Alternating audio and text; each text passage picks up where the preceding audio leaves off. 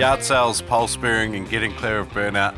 I don't know if that's an intriguing title or not, but Spencer Allen sure is one intriguing dude.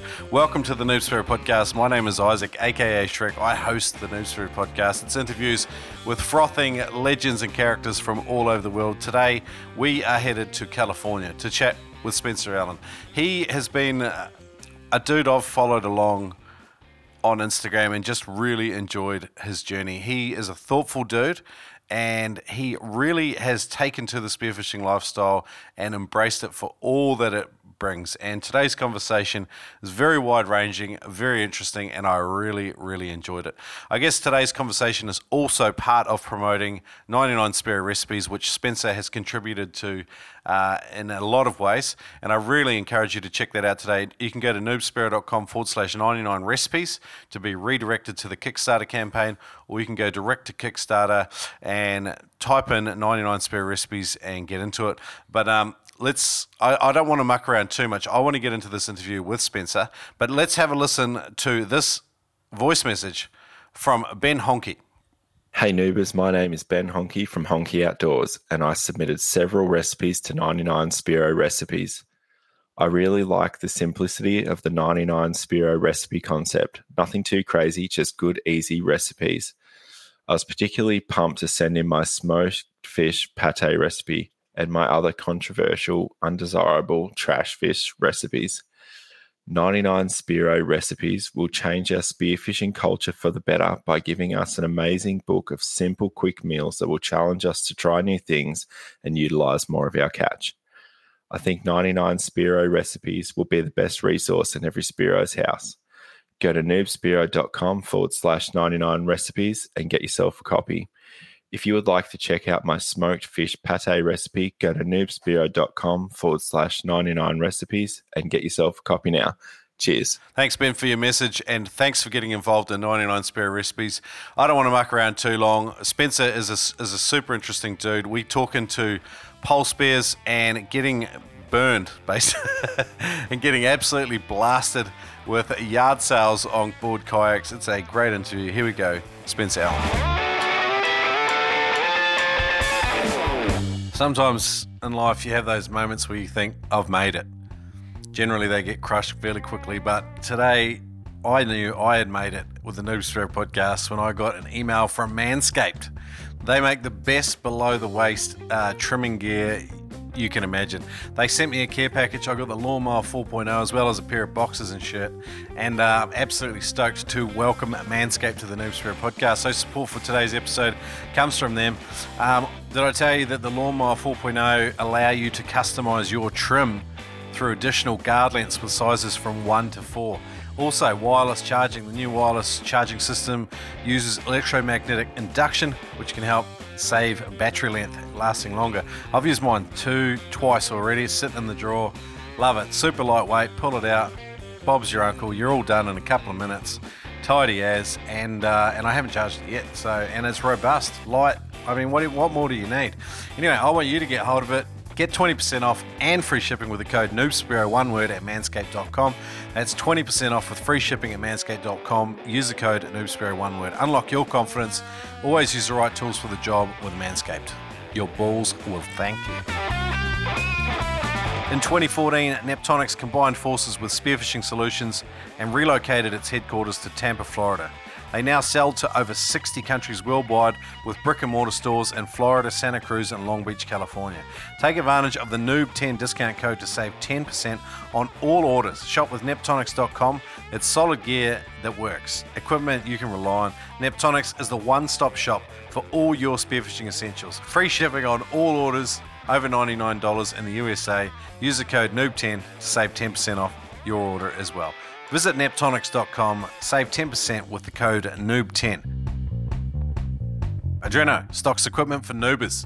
Your gear needs for all things freediving and spearfishing. The Adreno spearfishing team froth on helping customers learn about the latest in equipment, local diving, upcoming trips and events for Spearos of all levels of experience. Visit them in store, everywhere, and chat to one of their friendly team members. Take advantage of the Noob Spearo discount code to save $20 on every purchase over $200. That's right, you can now use the code Noob Spearo, one word, in store or online at adreno.com.au or visit one of their stores, talk to one of the stoked, frothing legends in one of their Adreno Spearfishing stores today. Again, visit them at adreno.com.au, use the code NoobSpearo. Welcome to the Noob Spearo podcast. It's fantastic to have you along on the journey. I remember getting an email from you like a couple of years ago now, and we just obviously Noob Spearo podcast played a little bit of an influence on getting started. But how long have you been spearing? Get everyone up to date with who Spencer Allen is and how this journey started for you, man. Yeah, so it's great to be here. Like I said, I'm a huge fan of the show. So I've only been spearing for about 2 years this month. But I've been chasing fish since I could walk. I grew up hunting and fishing on a farm in Alabama. I was really lucky to have a dad who took me fishing at a young age, had me in a tree stand at 12 with my own rifle. I hunted deer, squirrel, duck, geese, dove, lakes and ponds, catfish, bass, brim, and trout. Like, I grew up in the Gulf, like saltwater fishing for like amberjack and grouper and snapper. Let's see, like my sophomore year of high school, my house burned completely to the ground and all my gear got destroyed. And I don't know what it was, but for whatever reason, I never got around to replacing most of my hunting gear. I go fishing here and there, but like I moved to LA after high school and that was like 15 years ago. I didn't touch it for like 10 years. And I don't know. I just, I think somewhat recently, like about 5 years ago, my dad was living in Santa Barbara. I was down here in LA. Yep. And he told me he had an ocean kayak in storage and that he'd been trying to go fishing. And he told me if I wanted to try it out, I could go get it. And so like, basically, I just ended up getting this kayak and like dragging it down to like Big Surf. I won't say what beach. People don't like Southern California people. They don't like you talking about specific beaches, but yeah. I dragged this kayak down to the ocean in like a Big Surf spot and basically like got my ass handed to me, like absolutely destroyed, like just completely covered in rash, like did not make it out okay. And I was so upset. Like I remember I was like dragging this kayak up the stairs at the beach and some asshole was laughing at me and I was like soaking wet. I was having a horrible day. I had like 100 pounds of gear that I'm like, trying to drag up the stairs. And I called him up as I'm driving back to Santa Barbara. And I'm like, fuck this. Like you can have the kayak. I'm putting it back in storage and I'm not doing this anymore. Yep. And I slept on it and I woke up the next day and I drove back up and got the kayak again. I was like, no, I'm not ready to quit yet. I'm going to do this again.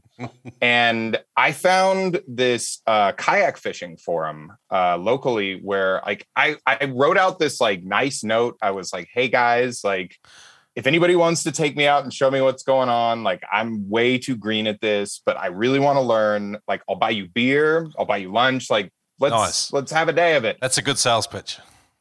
Yeah, I mean, actually, I think that kind of harkens to a lot of like what I've experienced in spearfishing is like a lot of dudes will pop up on the forum and just be like, hey, who wants to go spearfishing at this location tonight? And like, it's a big ask to expect somebody to just go jump in the water with a stranger when you don't know the first thing about them. Yeah, 100%. I've got a few questions. I want to interrupt you. Yeah. I love it. I love the passion. Did you learn the term yard sale before or after your first mishap? Because I love this term. I've only just been introduced to it, and I friggin' love it. So I learned it as I was going out. It's something you can be driving along PCH and see pretty regularly because these are like famous surf breaks, and they're pretty dangerous. Like. Actually, one of the first times I tried to take the kayak at, I had my dad's like, it was a CalStar rod with a pretty decent reel on it. Ooh. And I just like bungeed it to the side of the kayak. And of course the bungee popped and it went like out into the surf. Some dude was nice enough to actually like pick it up and like call me about it. But like, oh yeah, I've had many yard sales. It sucks. It's kind of brutal. Everyone likes watching those YouTube videos, and I can relate to that dude standing on the cliff top, like laughing your ass off. But having taken kayaks out through the surf myself, I can 100% understand exactly what's happened. It's a bloody hard skill. Well, I think what's what's so hard about getting the kayak through the surf is most people don't realize like how a set works. Like if you're not a surfer, if you haven't spent time there, and it's like the interval is almost about as long as your attention span. So you'll be sitting there and you'll be like, I guess these waves are just going to keep coming. And if you stand there for like a good minute, 3 minutes, 5 minutes, you'll start to get a sense of like, oh, there's this lull where you can just paddle out plain as day, nothing. Doesn't matter how big the surf is. If the interval's okay, you can kind of just sneak right out. Yep. And that's what actually I the first trip I was able to go on with some guys who knew what they were doing, I just like followed them right out. Like I stood there and watched them. So did your sales pitch to offering them beer, did that work? Did you get a fish on the hook for that? Oh, so these guys. What's the name of that? What's the name of that kayak forum, by the way? They're called Big Water's Edge. They're still around. They're very like San Diego centric now, but like the rest of Southern California, there's still a good bit on there. It's a nice group of guys. Yeah, cool. I mean, all forums kind of have that whole thing where they're big and then they're not. So I went out with these guys and we basically went fishing deep for like rockfish in like 150, 200 feet of water, and had a good day of rock fishing, paddled about like 5 miles out with these guys. I would have never gone that deep if they weren't showing me where to go. And I came back in trolling a mackerel, and I paused for a minute and my line started screaming. And I ended up hooking a 41-inch halibut. Wow. Like my first day out fishing with these guys, like none of them were troll style fishermen. And they were just like, what the hell did you just do? Like I got it on the stringer, lost count of the number of times I stabbed it in the face, and brought home like enough meat to feed my friends for like 6 months. It was amazing. Wow. It was like, that was what kind of hooked me on it. Like brought me back in, was like, holy shit. Like I can't believe I haven't been doing this. This was what I grew up doing. I have to keep doing this. So your passion sort of came out of the East Coast, like so the golf's 100%. kind of and I mean, so those lessons learned in your early days out sort of in the Gulf there, did they translate to Southern California? Because I don't know, like it seems like a completely different fishery, completely different culture and attitudes. Like, I guess fishing is fishing wherever you are, isn't it? I think there's a sensibility. There's a couple of things, right? Like, so growing up on a farm, like I remember my uncle's pond down the road. It like turned over is what it's called. Like basically the fertilizer from the hills keeps going down into it. Okay. The algae blooms and there's no oxygen and all the fish start to die. So what they do is they drain it and bring a tractor in and scoop all the silt off the bottom. But before we did, we were raising catfish. So we would like go out in like Grundon style waders with like big gloves and just pick up these like 7-pound catfish, just throwing them in the bucket. So like, if there's one person who knows how to like grab a fish and handle it once you've got it on the spear and spike it and take care of it, like that's just second nature to me. Yeah, I've been doing that since I could walk. Like, I think there's also a sensibility to outdoorsmen. Like it's the getting up at 3:30 in the morning to get to the coast so that you've launched an hour before first light so that you hit the tide at that exact moment. Whereas like, I got nothing against guys who want to jump in the water at 10 a.m., but like my fondest memories were my dad grabbing me out of bed at like 3:30 in the morning to go hit a tree stand. Like, I don't know. I see that passion, and I watch one of your YouTube videos. So it's Spencer Allen for people that want to go and watch it. I've been catching up madly on a bit of research this morning, but I had previously watched a few of your videos. But this morning, one of them is like a really good bit of time lapse footage, and you pull up on the side of the road way before first light, and then you're launching as soon as there's enough light to get out, and then there was dolphins and sea lions, and then the sunrise, and it's just an amazing bit of footage, and I think. It's like, I think in some of the notes you sent me, like you talk about fishing being almost like a cult, like we're the secret society. We experience these things in the water that no one else does. And I think sometimes we get lost in the spearfishing world and we forget that really fishermen of any stripe share the same sort of thing. We get up way before everyone else does. We enjoy the natural world like no one else does. And then we take it a step further almost, and we get in and underneath, and a lot of fishermen and fisherwomen are uncomfortable with that idea. Talk about sort of, if you can, how you went from being on the surface and catching fish to entering underneath and sort of what that journey was like? Oh yeah. So I'd been fishing for a couple of years, and I also I think the other thing I left behind when I left high school was I played all kinds of sports and I was in really good shape in high school. And then, my 30s rolled around and I was like, I'm getting kind of a gut. This sucks. I can't relate to that at all. I'm always in pristine condition. I couldn't think of anything I wanted to do, and I really enjoyed the water, so I picked up lap swimming. I'd never done it before, and somewhere between lap swimming and being on the beach kayak fishing a lot, I would regularly see dudes in wetsuits going out with spears and thinking these people are crazy. I'd hear the stories about blackouts and all this stuff, and all I remember thinking was these people are nuts, and I kept saying that to myself. And one day I just yelped a spearfishing instructor or a freedive instructor who happened to have a spearfishing class. Okay. His name's Lance Lee Davis. He's actually amazing. He's a national record holder. He's one of the nicest guys I've ever met in the sport. Okay. He called me after I sent him an email, and we spent an hour on the phone. And as soon as I hung up, I was signing up, putting down the deposit, jumping into his class. Yeah. It was really, really fun. There's a couple of interesting points I want to talk about, spearfishing clubs as opposed to going out and doing courses are a really interesting conversation. Spearfishing clubs are fantastic. I think, particularly if they have some sort of program for new guys, but there's something sometimes about just this guy, it sounds like Lance Lee Davis, I think you said his name was running courses is they do it because they're passionate about it, but sometimes it's almost like we have this attitude that's trying to sell me something. It's sometimes there's an entry barrier there because obviously there's a cost associated with doing a course. Yeah. Do you feel like that gave you skills and confidence and knowledge to really have a good crack at it? Did you do the course really before you went out and had a go at spearing for yourself, or? I go back and forth on this. I will say I had a crack at it in the sense that I remember a couple of years prior, I'd taken a trip to Belize with my boss and some friends. And we were on this really shallow reef with nurse sharks and big eagle rays. And it was one of the most beautiful places I've ever been.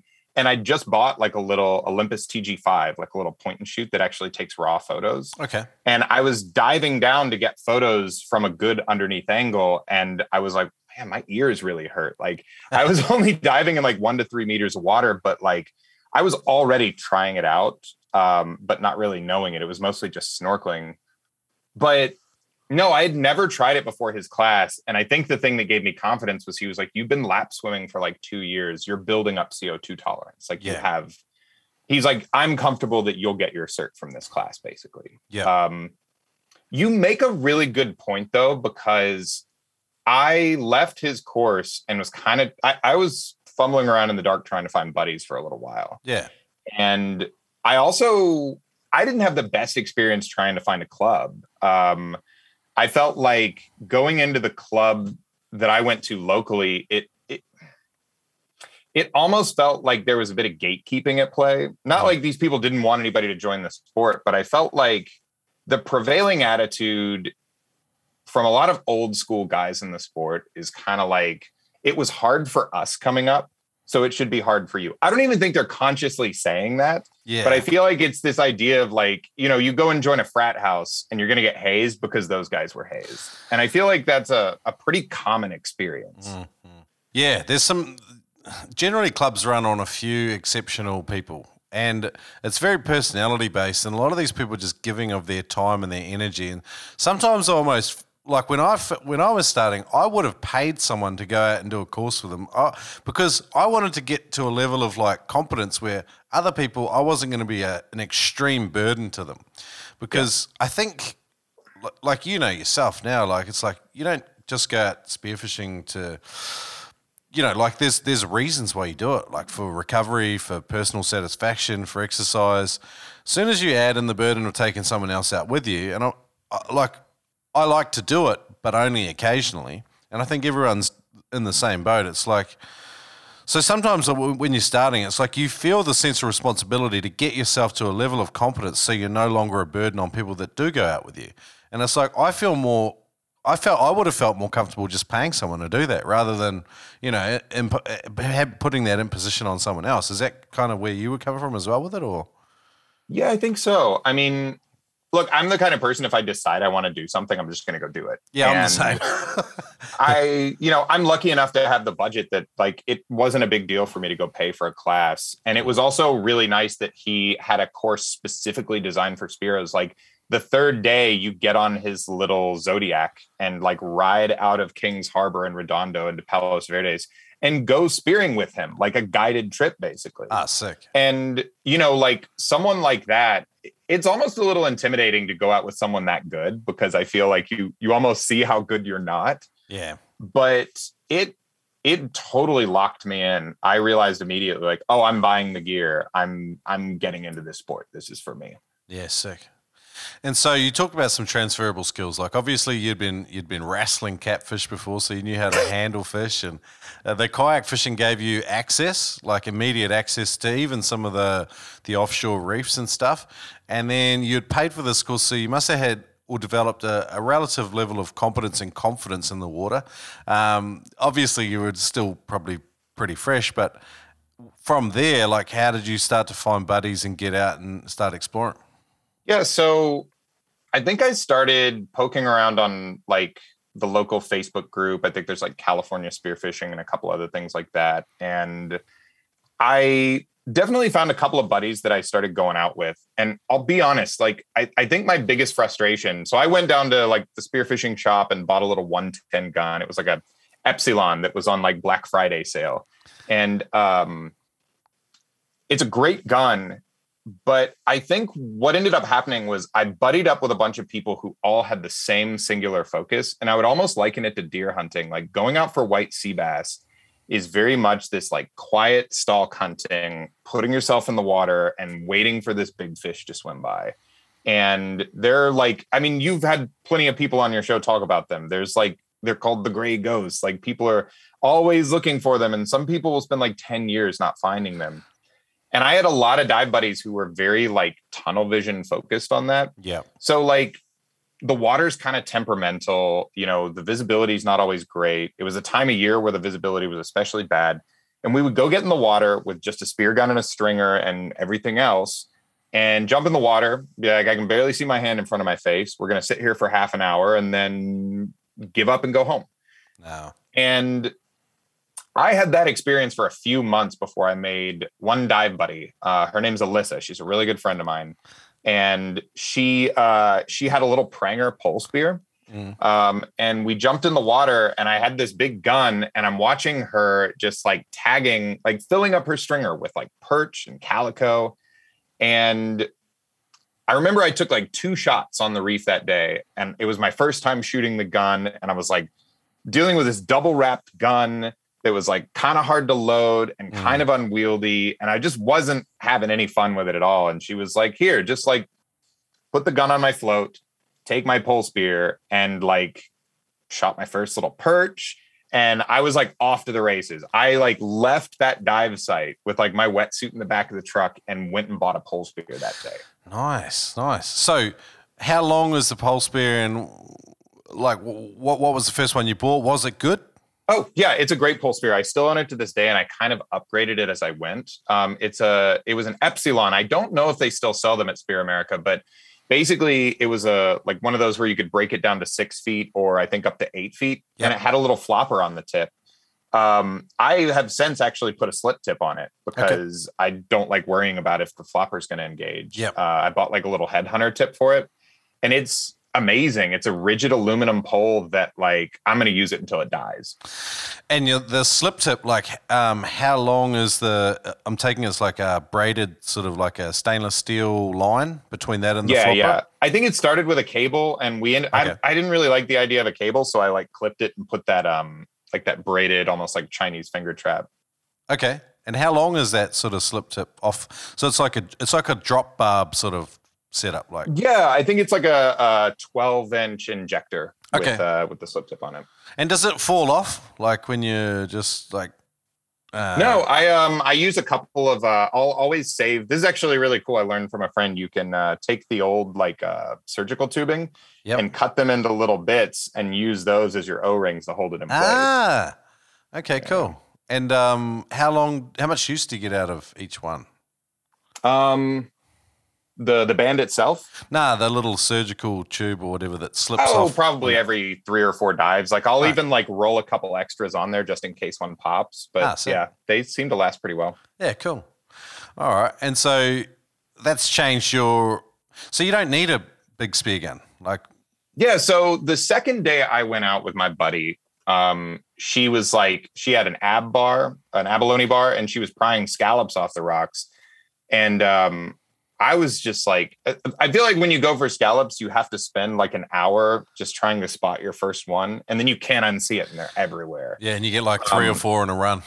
But she started trying to like show me exactly where to look and how to find them. And when I popped my first scallop, it was just like, it kind of opened up a new world for me, because all of a sudden I felt like I had options. Like I wasn't just wandering around with a gun staring at a blank green void, because honestly that gets kind of boring for me. Yeah. Like I'll go hunt big game when they're in season and that's a thing to do, but like I don't know, I like having options. There's a lot of people, it seems, in California that were monotaskers. Like I think you've got the white sea bass hunting that I've heard a bit about. Then you had the guys that chased the abalone, and they were pretty much just abalone. And then you've got bug diving, which is lobster diving, and then people just, it seems to be like you've got these groups, and they're extremely monotasked. And I think it's a very effective form of hunting when you're doing it at the right time with the right people in the right place. But it seems to be quite difficult to learn. And then if you're just getting started and you're wanting to sort of experience all that the ocean has to offer, it seems like maybe it's not a full experience for some people. Is that sort of what you're saying as well? Yeah, I think having a certain amount of like setting reasonable expectations and setting like reasonable goals, like having a small win on that first day was something else. Because also, there's a really delicious fish that swims around on the reefs in Southern California called a sheephead. They're like a wrasse. I try not to shoot too many of them, but I think they're one of the best eating fish I've ever had. They almost like raw. They're kind of like a Thai, like a sea bream, like a very popular like sushi fish. And they eat crustaceans off the reef. So one of the first things I learned, this was actually the first time I felt like, oh, I'm actually learning to like target and stalk a fish. Was if you go down and you're in any way like moving aggressively, they get off the rock and head out. But if you head down and you start just prying away on the rocks, like pulling scallops off, they just come sneaking in. They're like, what are you doing? I'm going to eat that. Like they almost get aggressive if you do it right. And the first one I shot, this was where I was like really starting to get into it, was I brought my pole spear down and I like loaded it in my hand and had it like this. And I was just like pretending to chip away at the rock, just waiting to see what would happen. And this sheephead came right over my shoulder, and I just shot it like point blank in the face. Like didn't have to aim, didn't have to chase it, didn't have to do anything. I was like, oh, this is money. I am sold. Like I think those fish are in all sorts of different parts of the world. We have some similar stuff here, like black spot tuskfish are sort of like a comparable type of species that we have here. And I can relate to what you're saying. It's like they're opportunistic, and they've got these big teeth that are well sort of set up. You can almost tell from their physical characteristics how they sort of feed, and you can exploit some of those different things. So that's cool. How big was that fish? And oh God, it was barely legal. I'm not gonna lie. It wasn't like some giant trophy fish. It was barely legal for sure. I mean, but that's how you start out. You shoot dinks. Like and they like, it doesn't reduce the level of stoke, does it?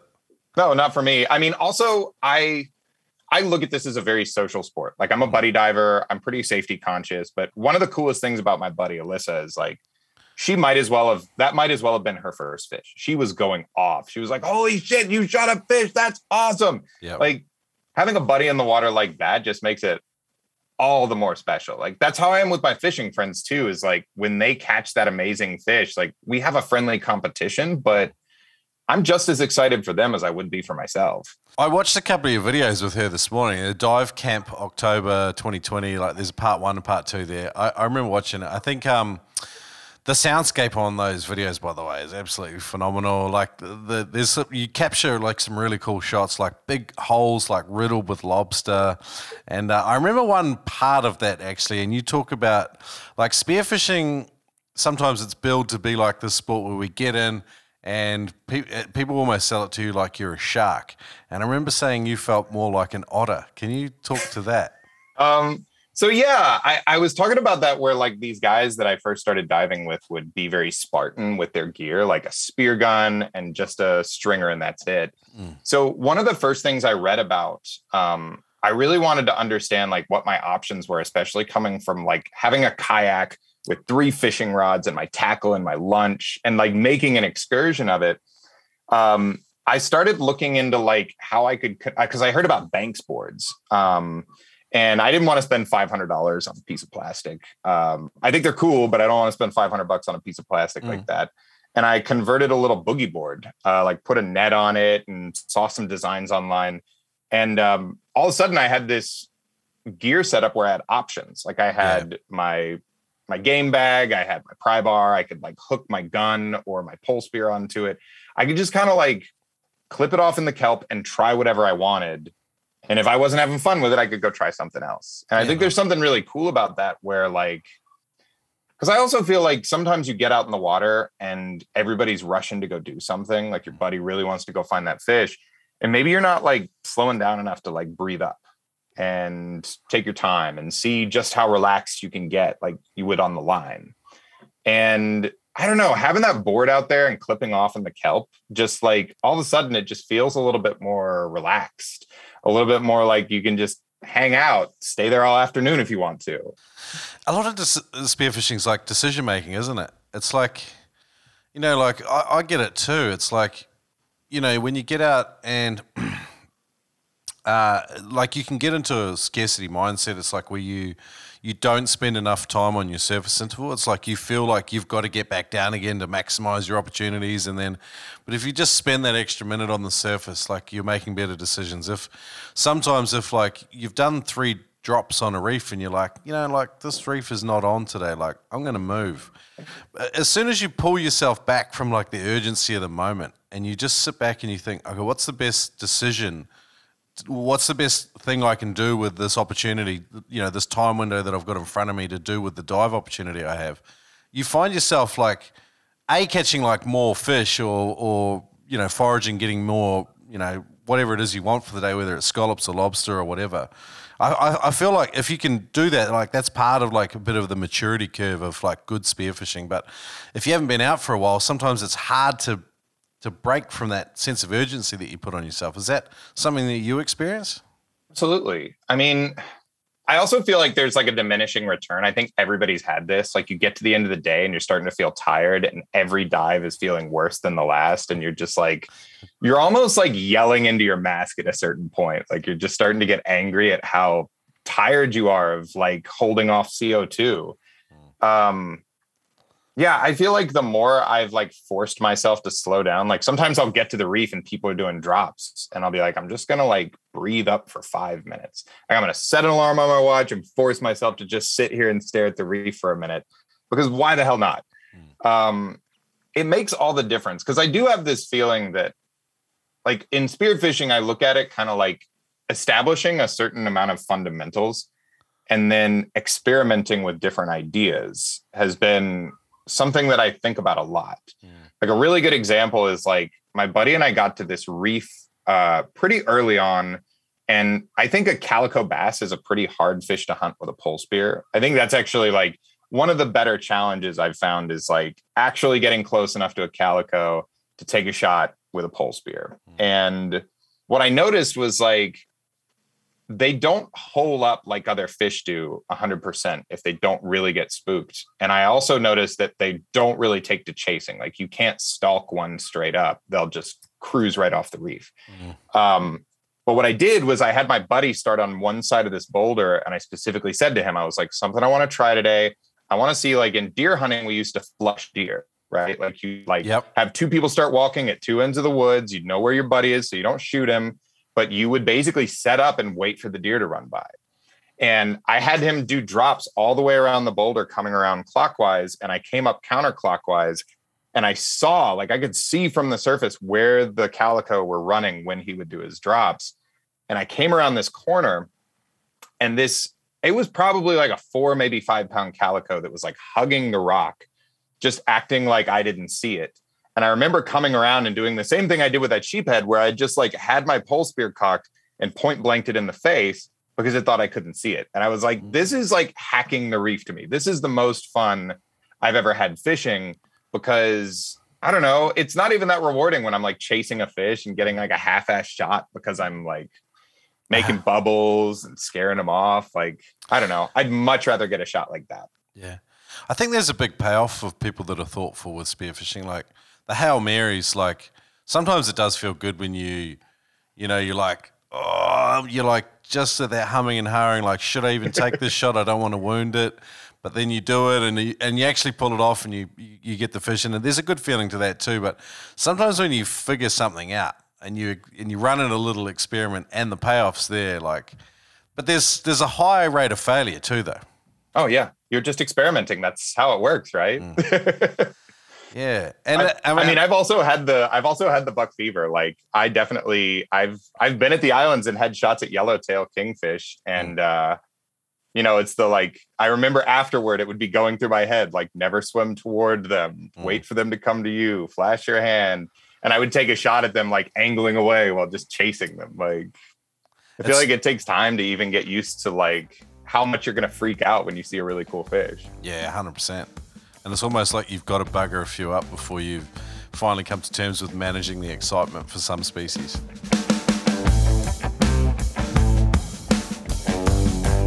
Learn from the best. Adam Stern's courses at freedivingfamily.com are written and presented by some of the world's best freedivers and most experienced instructors. Lessons learned come from years of freediving and teaching at the highest levels and are now condensed and available for everyone. Go to freedivingfamily.com and use the code SPIRO and you get 20% off any course. Now there's Frenzel, Advanced Frenzel, Hands-Free Equalization, there's Mouthful and Deep Frenzel Equalization, even Bi-Finning Essentials. Get that finning technique right. It's the 1%ers that make the difference in spearing and allow you to have more time on the bottom, and you feel better even doing it. Go to freedivingfamily.com and use the code SPIRO to get 20% off any course. Adam Stern's courses at freedivingfamily.com. In the world of freedive spearfishing, there's no magic breathing technique that's all of a sudden going to get you down and shoot massive fish at depth and holding big bottom times, but there is a way to do it safer and smarter, take down more fuel to maximize the time that you have there. Learn at noobspiro.com/TED with Ted Hardy from Immersion Freediving. If you take down more fuel, you can stay for longer. Learning to take a bigger breath is not such a big deal. Ted breaks it down for you with a free online course at noobspiro.com/TED. Take down 20 to 30% more air just by learning how to take a full breath. Again, learn how to do it free at noobspiro.com/TED. The Fishing Trips app allows you to find new people who are interested in going spearfishing, so you can go for a trip together. It's a great way to make friends and get some extra trips. If you are looking to get out on boats, if you're in an isolated part of the area where you don't have a spearfishing club, and you still want to find a dive buddy and dive safer and smarter, download the Fishing Trips app. It's available on iOS or Android. Download it today. The Fishing Trips app will help you connect with your next best spearfishing buddy. Fishing Trips app. Download on iOS or Android today. I was watching Meat Eater. I think they're in their 10th season, and it was muzzle loading a deer, and they were flushing, and they had to. It was like, I can't even remember which state it's in, but they've got this obscure law where you can only hunt them muzzle loading, and they were flushing deer towards Steve, and he buggers it off. He buggers it up like, and I really enjoyed that. I really liked Meat Eater as well. I like hunting as well, but it's an opportunity cost thing. It's sort of, as you get older and you get, it seems like sometimes you've got less time. You've kind of just got to focus in on your game. But I do enjoy watching it. So I'm not going to lie. I'm a little bit of a sissy about killing mammals these days. Like, I came back to hunting. I went up to my dad's property in Northern California and shot a black-tailed deer. And I was like, don't get me wrong, I love having the meat in my freezer. I think there's definitely something healthy about forcing yourself to like confront what it means to eat meat. But yeah, it was a little less comfortable than when I was, 16. Yeah, I think it is uncomfortable, and I think sometimes I get weirded out that we have a disassociation with fish, because I think they're also animals, that we also value them and cherish certain characteristics like Groper have their own personality. Octopus, if nothing else, that my octopus teacher has taught us that they have a character all of their own. Someone messaged me early, Jody. She was saying she was going after an octopus the other day, and this large octopus is throwing its baby at her so that it could make an escape. And I thought, like, anthropomorphism sometimes gives us all the best characteristics of an animal, but nature is sometimes at times pretty cruel as well. Nature's metal. I mean, I'm not gonna lie. I do anthropomorphize octopus. I remembered reading something about like you can sometimes find an octopus because they make a little front porch to their cave with all these rocks and shells. And I was like, I'm gonna go kill something with a front porch. Like they eat so like good, a Disney though. Villain or something. When I was in Spain, they call it pulpo. And they've got like 15, 20 different ways of cooking it, and every single way it's absolutely delicious. Have you mucked around with cooking octopus? No, I haven't messed with octopus at all. Honestly, I'll do squid. There's like a lot of mollusks I'll do, but I've even caught a couple of octopus that were a little on the small side here in California, just like grabbed them in my hand, but never could bring myself to be like, I'm just going to bite this thing in the brain and take it home. Everyone's got a line, eh? Everyone's got an ethical line. I do like your channel, man. So Spencer Allen on YouTube. There's a concept that has been becoming more and more available to me. Like some of the biggest cooking philosophies with seafood have been sort of making themselves known to me. Because I'll be honest, before I started this book project, I thought I maybe knew more about seafood cooking than I did. Obviously, the Whole Fish Cookbook's been a massive source of inspiration to me and you. But in your channel, you make a lot of these recipes really accessible, and you take on some difficult species like urchins, which I want to chat about in a minute. But I wanted to ask you about umami. It's a concept that until you hear the word and have it explained to you and sort of see it in the context of a couple of recipes, like umami is kind of like, what is it? Yeah, so it's basically another part of the flavor spectrum. Like it's, it comes in the form of monosodium glutamate, which, we also, I don't know if that's like a global thing, but in America, we have this pseudo racist belief that like monosodium glutamate is bad for you. It's actually not. It's been dispelled by science, but it brings about this flavor that's kind of, I'm trying to think of how I would even describe it. It exists a ton in the ocean. It exists a ton in Japanese cooking and most Asian cuisines. How would I describe umami? Give us one of my favorite ways to get at it is actually through kelp. Like it's technically what you're getting is like sodium glutamate when you use kombu. It's like a dried seaweed that you can actually use to make stocks from. You can cure fish with it. It's a really amazing tool in the kitchen. But it's basically this salty kind of the ocean flavor. Nice. I like it. You explained that really well. Umami seems to be a discrete goal of a lot of dishes in seafood cooking. Some of your recipes do it quite well. Like there's a deep fried sculpin and rockfish video that you do. And I think you talked about it a bit in there. But the other thing I wanted to ask you about was overcooking, which seems to be another prevalent thing in seafood cooking that all of us have done, particularly if you're cooking whole fish. I wanted to ask you how you kind of avoid overcooking or conversely, I guess, undercooking and then having to put it back in the oven or whatever. Yeah. I'll be honest. I think that's a big challenge. Like I remembered someone explained to me once that there are like these tiers to understanding, like say how to cook a steak, right? Like a lot of us will start out with a certain temperature and a certain time, and you just paint by numbers within that structure. And then you can go to more like understanding how it looks by its doneness. And then there's like getting into the point where like you're actually able to touch it and understand by feel actually how firm it's become. And I think it like when you start looking toward like professional level cooking, then it just becomes the ability to replicate that at scale, right? To me, it's a lot of experimenting. I've overcooked a bunch of fish. And I think fish is the worst for overcooking. I think it's really easy to turn it into burlap if you don't know what you're doing. Yep. I mean, if we're talking about saltwater fish, though, my attitude is always undercook it and just eat it anyway. That's where I err on the side of, just because it's going to be safe, and I like to eat a lot of raw fish. Why do you think we have this idea that, like having undercooked fish is unsafe? Well, I think it's just this idea that undercooked anything is unsafe, like without understanding the reasoning behind it. Like if I understood correctly, like there's a certain amount of like handling pork, like trichinosis being this huge thing that you just don't mess with raw pork. Yeah, like 100%. That is a big deal and has been in the past, but it's not as prevalent as it used to be. And it's not, I'm not going to give people advice on what they should be eating in their health here, but like, as far as I understand, it's not necessarily as prevalent as it used to be based on the way our handling practices have come along. But there's still this stigma of like, oh my God, like a medium cooked pork chop. Yeah. Whereas like chicken, you don't want to mess with salmonella. That's actually serious. Yeah. Trichinosis too, like with pork, like if you get it above a certain temp, it pretty much kills everything for a certain period of time. I think with salmonella, like correct handling, obviously like refrigeration's done away with a lot of it, but you still can't really mess with them. With fish though, like, I mean, there's spoiling diseases, which is like, particularly like if you wash fillets in fresh water and then you don't remove that moisture, like you've pretty much just introduced a home for bacteria, which is where you get a lot of the spoiling from. But if you dry a fillet out, like, people are dry aging fish now for like 10, 12 days. Like, unless there's like, like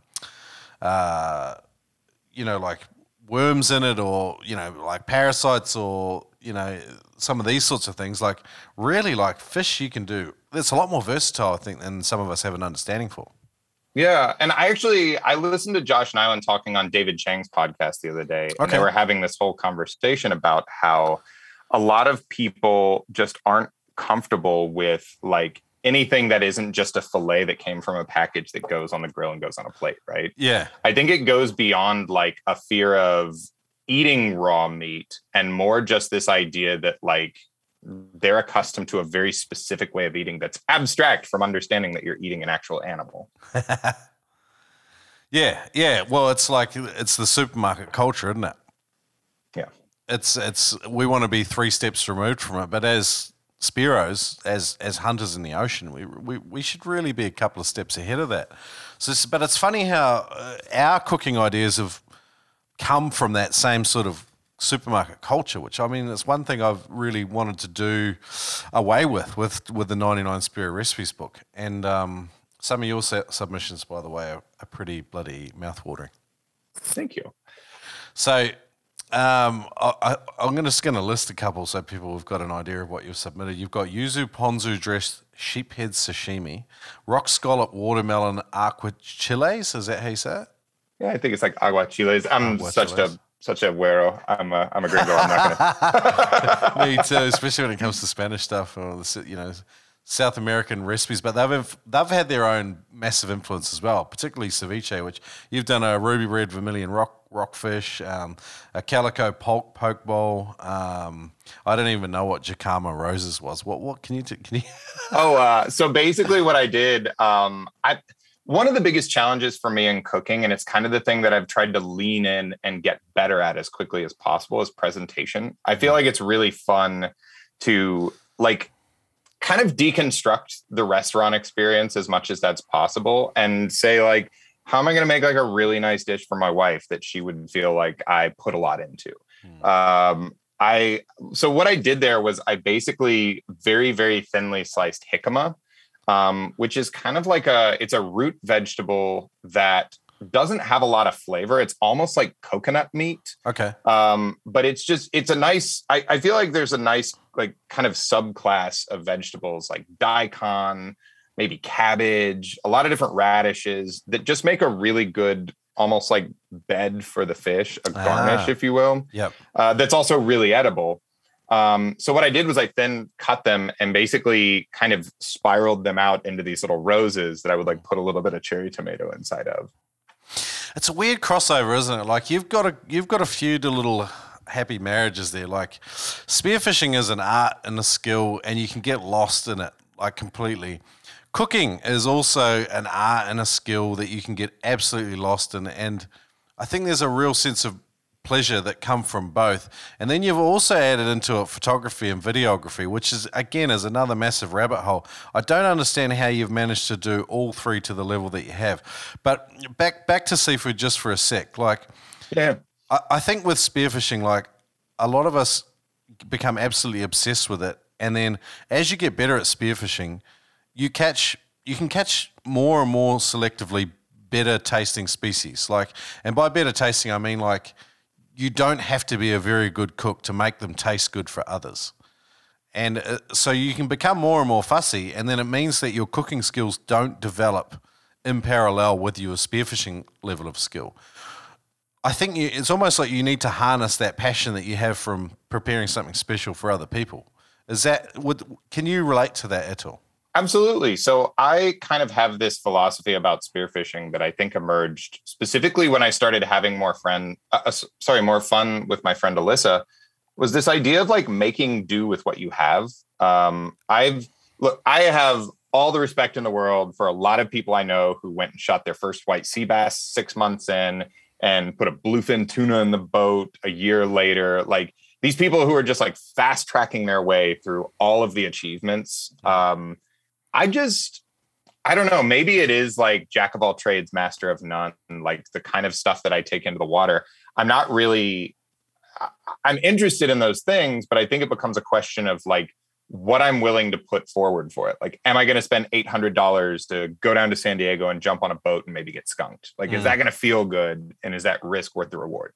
On the other hand, I kind of look at what I have in front of me, and it's been an absolute blast exploring, like, okay, what's it like to play around with this new recipe that I found on this kind of fish that I can go get today? Like, I can go to the grocery store in the ocean and pull up some scallops and uni and fish, and I can do the math in my head and pretend like what it would cost me to go to a restaurant and buy that.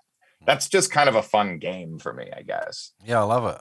I was reading something you wrote too. You were talking about, like, I think it was on Instagram. You're talking about, like, you look in the fridge and it's like 3 days, 7 days after you've been to the grocery store, and you've got nothing left in there. But the challenge then becomes like, what can I make this really cool with what I have left? And I think sometimes it's like, that necessity is the mother of all invention. And it's like when you've got nothing left, it forces you to get down and be creative. Some people have that, though, and some people don't. Yeah, I don't know. I mean, I think it's like, so I think about this a lot. When I first got into the sport, I've kind of forced myself to, like, I will uninstall Instagram from my phone when I'm not posting on it. And I'll reinstall it when I go back to post. Because if I catch myself looking at it, I feel like my behavior almost becomes derivative of what I see on the internet. Yeah. And I think when I joined, I think you can find this in anything. You can find it in the fitness world. You can definitely find it in the spearfishing world.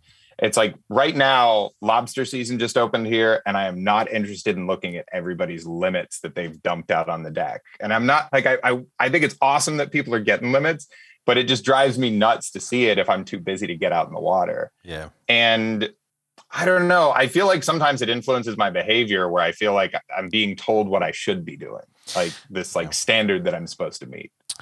There's a fine line between inspiration and kind of comparison, isn't it? It's like, it's great to go through and be inspired to do something or try something new or be encouraged by someone else's achievements. But then there's the other side of it where it turns into envy or, at the very least comparing yourself to others or what they have done or are doing. And it's like, I don't know. It's something that I catch myself doing too. And it encourages traits sometimes they're not ones that I want to aspire to. I like some of the sides of it, but I'm very conscious also of the other side of it. Well, I think a really good litmus test for me, and this was kind of what pushed me away from social media a little bit, was like, I mentioned, like, if I'm out in the water with my buddy and they shoot a fish, I'm just as excited for them as if it was me. If I see someone post on Instagram, I'll gut check myself sometime. I'll be like, oh, I am not happy for you, you fucker. Like, I don't need to be looking at that. I do not need to be encouraging that in myself. Like, Yeah. The expectations versus reality too. Like sometimes what you see on social media and what's actually happened in real life are two different things as well. But oh, absolutely. Yeah. Hey, uni, it's urchins, isn't it? Yeah, sea urchin. Yeah. Why do you think people have such like visceral, strong, almost like automatic disgust for them when they haven't even tried them or even considered them as a potential item to put on the plate? Well, I think it goes back to that, like, you'll give a kid like broccoli or guacamole or something, and like you can expect that most kids are going to be grossed out. At least, like, I'm thinking American culture, because I think a lot of other cultures like have very good predisposition. Like Japanese people will eat the hell out of some weird stuff that I probably wouldn't touch on the whole. But I remember I was in a sushi restaurant in Alabama. Wow. Like inland Alabama, ordering someone like dared me to order the sea urchin, and it was like, not fresh sea urchin is not good. It's bitter. It can have notes of feces. It can be pretty freaking gross. I've gotten some bad uni that wasn't fresh in a restaurant. It was horrible. I got like bitter uni and was like, I can't imagine anyone eating this. And the texture is very, very delicate and almost paste-like. Especially if it's had time to break down, because it's like almost these little spherified bits that like hold a really nice firm texture. But as soon as it starts to break down, it's you almost want to serve them just having been cracked. I think it's just, you look at them and they're kind of horrifying. I mean, they're full of like jet black innards, like Halloween orange colored. You're eating the reproductive organism. Like, you're getting into some adventurous food eating. There's no lie about that. But yeah, it's one of my favorite things. I absolutely love uni. I like your video. And I didn't even actually know. Maybe I'd forgotten that we were actually eating the gonads of this creature. But you did a great job of breaking one down, how to break one down. But in terms of like the different species of urchin and seasonally, I wanted to talk about the change in the flavor profile, because I've cracked open urchins and had an absolute ball. I could probably eat 20 urchins, honestly, some days. Like, I can just keep going. Particularly in New Zealand, like, temperate water seems really well suited to them. Here in the subtropics, so like in Queensland, I've cracked them open and they've been absolutely terrible. Water temperature, salinity seems to play into it, but also times of the year. Can you just give us a quick walkthrough on your understanding of the different species and flavor profiles? So I can only speak for Southern California. Sometimes I'll see pictures from people in New Zealand. I'm like, what the hell am I looking at? That's a weird looking urchin. But like in Southern California, we have two main urchin, and it's the purple and the red. The reds get a lot bigger. The purple are the ones with the horrible reputation for coming in and just absolutely devastating the kelp forests. But basically, my best understanding is I think it's early in the year, and this is me parroting what I've heard from somebody else, but I think like early in the year, their reproductive cycle kicks in. And once they've spawned, you get a much lesser yield from the roe itself. There's also kind of like a grading system by color that we have. Like red California sea urchin, I understand to be one of the most famous in the world. It's a really, really great urchin to eat. But you kind of go from like this light, almost like bright yellow down to like orange. And then like you'll pull some that look kind of brown. I honestly don't even mess with them if they're looking brown. Yep. But if I understand correctly, it's like after they've reproduced kind of early in the year, I want to say even February, that's when the yield is almost like started to fall off, and you kind of don't even mess with them. And it also, like, if you're pulling from an urchin barren and they don't have a bunch of food, those little purple urchins have almost gone into like hibernation, and you just don't get much from them. Yeah, that's my understanding too from reading a bunch of research. It's like but they'll sort of go into this hibernation phase, and they'll stay like that for a long time with absolutely like a really poor yield inside, but they won't die off. They just sort of hang on and survive and choke out the kelp systems you guys have there. But I love them, man. I had a friend last time I was in New Zealand was March last year, and made friends with David and E.T. And E.T. had spent a lot of time living in China, and she absolutely loves these things. She's got a bunch of cool recipes for them too. I listened to that episode. I had a lot of fun listening to that. Yeah. I think what's so cool to me about it is I think it's a perspective check, like an attitude check. There's always kind of a silver lining for me when I'm going diving, and one of the things to me is like, there is literally nothing I can bring home that would make my wife happier than sea urchin. It's one of her favorite things to get. She always gets it when we go out for sushi. And I always know where they are when I'm diving. So I can always just make a stop on the rock and grab 2 or 3 and throw them in the car. And I at least don't feel like I'm going home empty handed. Yeah. Yeah, I guess the same thing. You talked about scallops as well. It's like some people view it as like a consolation prize, but like when I'm down in Melbourne, they've like, even if the spearfishing's cactus like it is during certain times of the year down there, despite that, they have like massive southern bluefin tuna, and they've got, you know, some really cool species at certain times of the year. Sometimes it's just not great spearing, but the scallop beds are just prolific down there, and some of the nicest seafood you can eat is meals prepared with scallops, I reckon. No, I think they're super fun. Yeah, it's nice having backup options, I think, when you're spearing. It's like, we're not just spearos, like we're foragers as well. And I think sometimes, like, there's no glory in it. Like, you're not going to hold up a trophy scallop. Well, maybe you are, but, like, do you know what I mean? Like, it's like, there's no, like, you don't get any ego points or credit scores for it. You're doing it purely because you like seafood and you like creating stuff. So speaking of trophy scallops, there is a really cool thing that happens here in Southern California. We have oil rigs, and you can get on a boat and go out to them. And it's kind of a gut check on how good of a diver you are, because apparently they pressure wash down to 20 meters regularly, because all this stuff grows on them and the currents come through, and it can kind of damage them if they're not keeping them somewhat streamlined. But if you go past 20 meters, they never pressure wash, so the scallops just freely grow and there's nothing out there browsing on them. And I've seen people bring back scallops that are like dinner plates, like huge scallops that just keep growing. I think the last time I went out, I was not capable of getting to like 30 meters while prying, but I was watching some really good divers pull some amazing scallops off. Wow. And are you getting yellowtail and stuff congregate around there?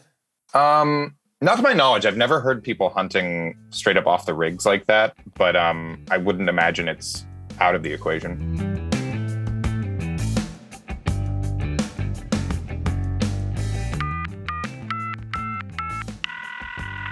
Hey Shrek, holy smokes, my big green friend. You guys have been smashing it over there.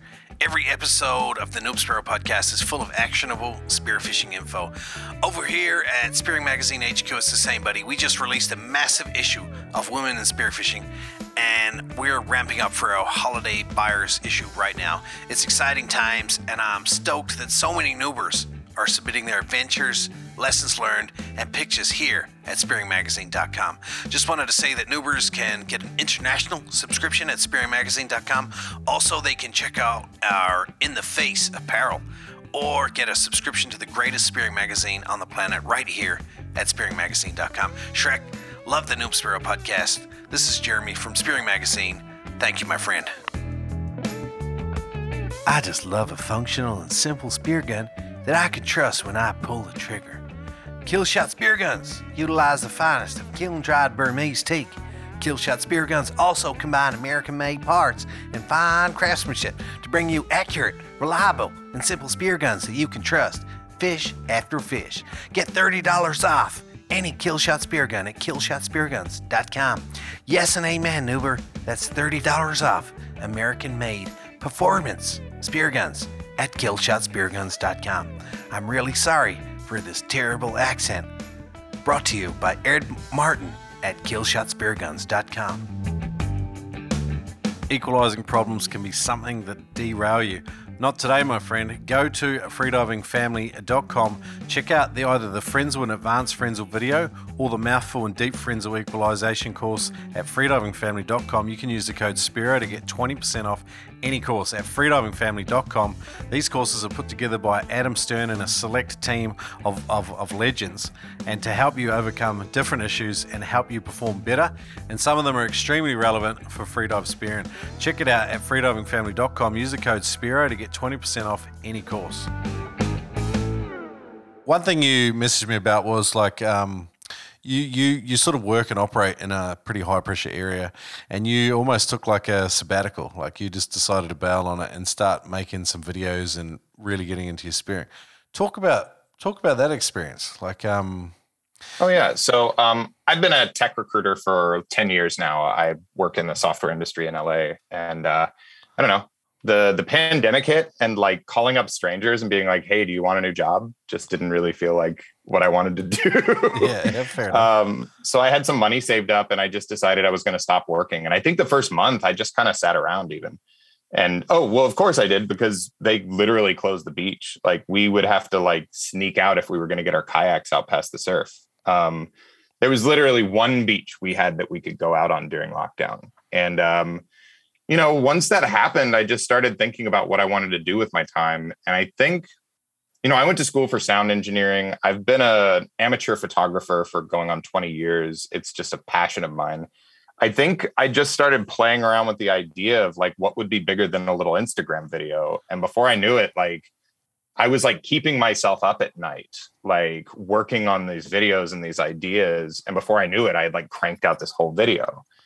And I think it just kind of evolved into this feeling of like having a little bit of a personal journal with like a lot more than a pen in my hand. But it just felt like this way to kind of understand a little bit better and I guess share a little bit about like what I love about the sport. That's what I love about them. It's they're like these 7 to 10 minute sort of microcosms into like someone's personal thoughts and experience into a real unique part of our sort of spearfishing world. And I like it because like, you're thoughtful, but it's also like an immersive experience. Like, like obviously your sound background plays into it, but they're really thoughtful sort of representations of very small parts of the sport. And I really enjoy it because, to me, that's what spearfishing is. It's like, it's not just bang, bang, bang, bang, bang, shooting like fish all the time. It's like, I don't know, there's more to it than that. There's a full experience. I feel like Meat Eater does that for hunting, and I feel like in spearfishing, like some of Daniel Mann's videos are very much like this too. Like sometimes, like I remember saying to Daniel, like, I love watching this video, like it's 8 minutes long and you only shot one fish, but in terms of the value, like the actual video, I really enjoyed the full story, the background, all the different shots he captures in the story he told behind it. I feel like your videos are kind of doing some of the same sort of stuff, so it's cool. Well, I'm not going to lie. Like I even had a little bit of anxiety, like coming to interview. And I had anxiety when I would start making those videos because I do feel like, look, I grew up in rural Alabama hunting and fishing. Like I'm completely disabused of the notion that this sport is not a very masculine, very stoic sport. So like for me, like coming up with a way to like be very expressive and communicative about my ideas on it, it definitely took me a minute to get used to the idea just based on what I've experienced and what I've seen. But I also think that's what I love about your podcast. Like, I feel like it's really cool how much you're able to draw people out and kind of get their take on what they love about the sport. And I think a lot of the comments I've gotten on my videos surprised me in terms of just how much people were like, oh, I felt the same way. That's really cool. I never even thought about it like that. I remember listening to this guy once. He said, like, don't be vanilla, like, and what he means is like, like people like people that are unique in themselves, like, and I think one thing I try to do when I talk to people is just get them to be who they actually are, because there's always a massive temptation in life, whether it's in spearfishing or whatever, to conform to this idea of whatever our cultural norms are. And I feel like in spearfishing, we need to break from that. Like, I think you mentioned this too. It's like within our little world of spearfishing, there's massive diversity in terms of the motivations, the ideas, the skill levels, the priorities that we put on, the benchmarks that we set for ourselves, like, and yeah, I feel like, yeah, well, it's an honor to hear you say like you've enjoyed that part of the podcast as well. But for me, that's what it's kind of all about. It's like it's talking to different people that have different takes on it. I like your videos because to me they're kind of like that too. It's the more honest side of spearfishing. It's not really about trophies. It's about the experience. It's about the food, the actual diving itself. I like it. So, who are some of your favorite people that you've enjoyed hearing their stories and their sort of takes on the world? I mean, I remember you saying you like Dan Mann's videos too, I believe. Oh, I'm a huge fan of his. I actually was like taking diligent notes. I probably listened to that episode a few times just because the one thing I suck with is a GoPro. I'm so bad at it. I'm so accustomed to having an SLR camera in my hand, like getting good angles and knowing how to shoot with it. I'm always at a disadvantage. I love listening to him talk. Kimmy Werner was probably one of the biggest influences I had, because it was right as I got my pole spear, I was driving to the coast and listening to her talk about how she feels like everybody should like come up on the pole spear. I also just kind of like, I don't know, I got this impression from her, like she represents a voice in the spearfishing world that's really cool to me. I think it's just, again, like very genuinely herself. Like I can see why so many people are responsive to her. She's just a really kind person, it seems. Yeah, she is too. And it's an interesting line to walk sometimes. To try and to just be yourself in the face of criticism as well is kind of hard as well. Well, you actually make a really good point. I actually, so one of the things that kind of frustrates me about the spearfishing world is I think like some people tend to mistake stewardship with gatekeeping. Like this idea that like they're making the spearfishing world better by making it less welcoming, I guess. Like there's this idea that there's like a wrong way to spearfish. And yes, there are wrong ways to spearfish. You can totally be dangerous and you can misrepresent the sport and you can be illegal. There's all kinds of ways you can screw it up. But I think there's just a little bit of a tendency to snipe in this sport that I see that I'm not always crazy about. I think a lot of spearos, whether they're men or women, are sort of rugged individuals, very sort of autonomous and what do you call that? What's that word? Like, you know, like they've got that attitude like I'm going to do this thing regardless. And I think spearfishing demands a level of resilience and persistence, which is why there's this kind of group of people that make it through. But in spite of that, it's amazing how different they all are. But I think, speaking to what you're talking about with this idea of stewardship versus gatekeeping, I can see that too. And it's like, if we allow everyone to suffer and struggle through it, it's like, then they'll end up with the same ethics that we have. And I think some of the learning curve is inevitable, the struggle is inevitable, but you can teach people ethics and you can teach them the right way to go about it from the start. And you don't necessarily have to nurse them or, you know, like lead them down the trail. Like, I don't know. So this might be like going out on a political limb here, but like I work in the software industry, and one of the hardest things to do is hire a team that is not just a bunch of white dudes. And I literally hire software engineers for a living. And my CTO happens to be a Jordanian woman. She's one of the most amazing people I've ever worked with. But like, if you work with somebody in the industry who's made it to a position of leadership after like a 20-year career, they will tell you, every single one of them, that it's not hard to get women to become software engineers.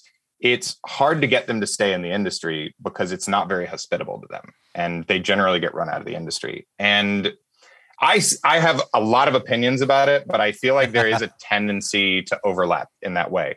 Like I think a lot of people try to get into spearfishing and they try it and it's already hard on its own, but it's also really hard to socialize. Like I go into spearfishing forums and I look around and I'm trying to find new buddies.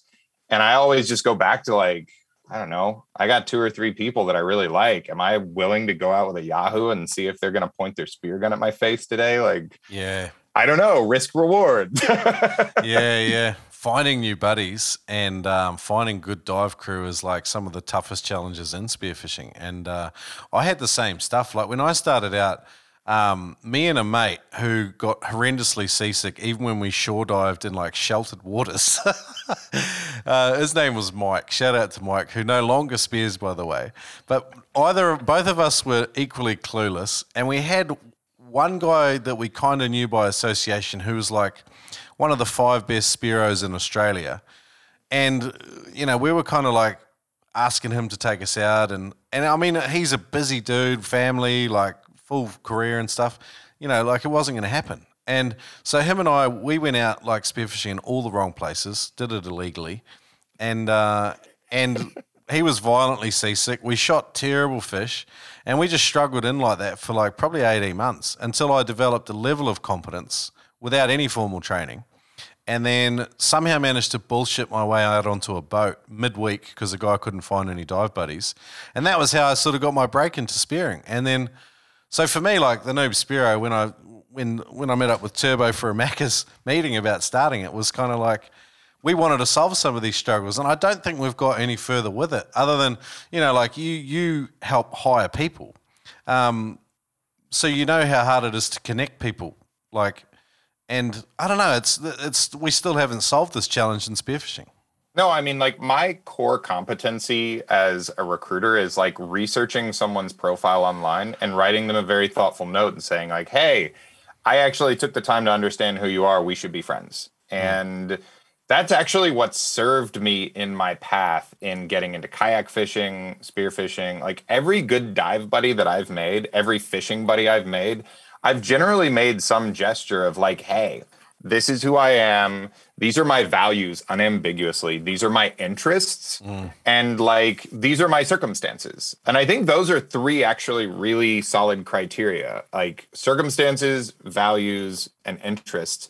Because like, you know, if you're with somebody who's in it for thrill seeking, who wants to go out and be all adrenaline all the time, they're probably not going to be down to go pop some scallops off a rock on a lazy day. Right. Like, and that's fine. I don't begrudge somebody wanting to get on a boat and go like ham for like, I want to do that. I have my days where I'm up for that. But I also like to be very clear about like, you know, what I'm looking for and what I want in a dive buddy. And I think when people are willing to be a little bit more open about it, like if I see a signal of like, oh, this is who this person is, one of my buddies vouches for them, something like that, I am 10 times more likely to jump in the water with them and give it a shot. Yeah, it's a tough one. It's hard. I think the measure of a lot of good relationships, whether it's with your dive buddies or a normal life, is like when you can have interpersonal conflict around something where you actually disagree fundamentally on something, and then have the ability to talk with them about it and then survive that conflict. I tend to be like a blunt force trauma type dude, and like, so if I've got a bugbear, like I'm going to bring it up. I'm not going to hide from that shit. There's no stuff under the carpet in my place, and sometimes it does me favors, but sometimes it doesn't. I've burned some bridges by confronting people about stuff. Obviously, I'm not very gracious and careful with my words. I think the older I get, the more I've gotten I think I've gotten better about being proactive about that kind of stuff. I had a couple of dive buddies in the beginning. So like, let's say, I don't know, there's 2 dive sites, right, that are about a half hour away from my house each. And I could go to one or the other. And I've got a lot of preference for one of them. Okay. And this dive buddy I'm with really wants to go to dive site B and go on 3 trips. And I'm just going to be accommodating and be like, you know what, we'll go to your place because you feel strongly about this. We'll try it your way. But there comes a point in the relationship where I'm like, when are we going to go to my spot? Because I'd still rather go there. Yeah. And like at a certain point, I'll just finally say like, hey, if we can't like level this out a little bit and do what I want to do as much as you want to do it, it's okay. I'm just not going to dive with you anymore. Yeah. But we need to talk about this and not pretend it's not happening. Yeah. That's a delicate give and take. I think nuts. In a lot of places around the world, you know, like Spearos, like boats afford people amazing opportunity, way more than shore diving. Because shore diving, you might have your 4 or 5 spots, but if you continue to go to them, like you're gonna fish them out, or you know, I don't know, like you just want to spread your fishing efforts over a wider area. Boats allow you to do that. So kind of a natural equalizer in the spearfishing world is the person that owns the boat is the skipper, and they are the leader. So yeah, you might be able to influence them and say some stuff, but ultimately the call is theirs about where you go and what you do. And if you don't like it, then you just have to buy a boat and start your own crew, which is a funny distinction, but it's one that happens regardless. But yeah, it's the delicate negotiations of spearfishing buddies are a funny thing. I think when you talk about boats, like I mean, don't get me wrong, I've been thinking about getting a boat for a while, but one of the things that really stuck out to me, and I think it was really cool coming from kayak fishing, is a pared down fish. Like everyone in Southern California uses the Scupper Pro. It's one of the oldest models of ocean kayaks. It was designed in the 70s by a guy who grew up in Southern California making the first ocean kayaks. And like, it's the coolest thing because you have this thing that ranges out past where any shore diver would go. But most of the boats in Southern California would rather go to the islands if they're going to go inshore. So the kayak kind of puts you in this interesting middle ground where it's a lot of work. You're carrying a lot of gear. You really commit for the day, but there's something really special about diving off a kayak in California. We have the same thing like here in Queensland. Like a lot of the shore diving opportunities, even on a kayak, are not great. Kayaks are really effective, particularly in areas of the Sunshine Coast. But like boats is sort of what make the difference out here. And fiberglass hulls are quite popular. They just seem to ride really well, particularly in the type of ocean we have. And yet we're doing a similar thing. We're using hulls that came out of the late 70s and 80s, built by a guy called, I think his name's John Haynes. And these boats are just absolutely the bee's knees. Everyone's retrofitting them and doing them up, and they put in new stringers and floor and a transom and put a bigger outboard on it, and away you go. And these things are still fetching like really good money here. And the most popular boats alternative to that are based on that. And it's funny, like some of the best, designed equipment we have comes out of that era. So it's good. It's so funny. You're talking about something my buddy and I are literally discussing right now. It's like this range of fiberglass boats where you can go in and like I grew up building houses. So I'm like, can I rip a boat apart and figure out how to put it back together? Like, I don't know what I'm getting myself into yet. It's probably not going to be great, but there's so much to it, to a boat design as well. And I'm going to end up having to do a couple of episodes on boats, I think, and maybe get a couple of different modern manufacturers on to talk about it because it opens up a whole new world in spearfishing. And but yeah, like saying SoCal, everyone talks about the Channel Islands. Have you been out there much? Oh yeah, I'm a huge fan of the islands here. I think they're some of the best fishing and diving you can get. Okay, cool. Any cool, memorable fish experience out there or inshore? Let's see. We were just out there for lobster season open. We went out to Santa Cruz Island, did a little lobster diving. That was really fun. My buddy ended up shooting, I think it just tipped the scale at 10 pounds in the middle of the night, shot a big sheephead. This sheephead was so big. I was standing on the boat, like emptying my lobster bag. And I look over and he throws this fish down on the deck and his knife is still in its head. And the fish flopped so hard that the knife came flying up within about an inch of my face. Far out. But yeah, we had a really good trip out there. I mean, anytime out at the islands with good weather is pretty amazing. It's a really beautiful place. And you get like, I think that weekend there were tuna off the backside of the island running around. Like you get yellowtail and white sea bass in the right seasons. It's a really magical place. So how many islands are there, and what's your sort of? Is there a lot of current out there? Are you? Is it working around the tides, the tidal movement? Yeah, it really depends. I'm not a huge expert on the islands. So down near like San Diego, there's like San Clemente Island.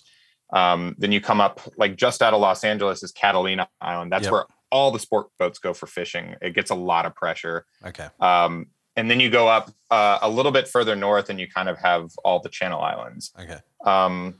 To the best of my knowledge, you can, like, assuming the weather isn't absolutely garbage, you can always kind of pick a side of the island, depending on how the swell's playing.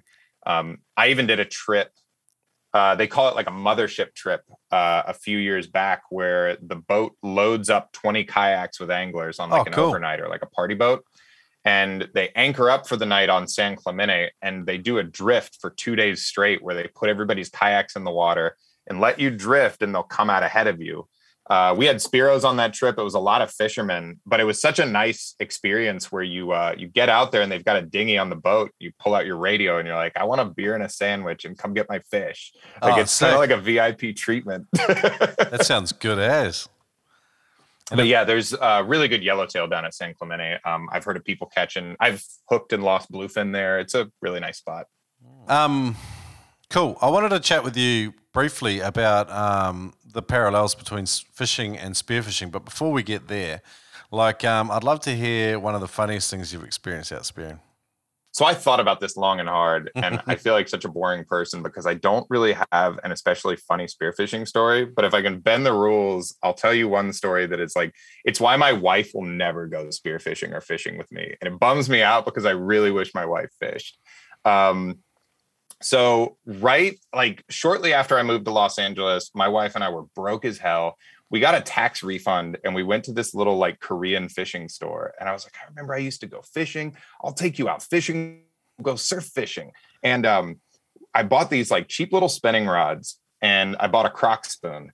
And I cast out a few times and just got lucky as hell and caught a just legal halibut. I think it was like a 26-inch halibut. Wow. And I remembered reading that when you catch a halibut, you want to have this little baseball bat to just like brain them in the head, and that they're like a toothy fish. And we didn't have a bat. So I just started punching it in the face.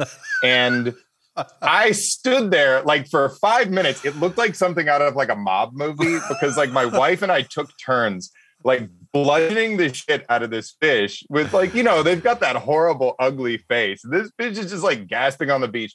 And like after that, like, because, they have like the tiniest little brain. So they're really hard to brain. My wife was like, I'm never fucking fishing with you again. This is so horrible.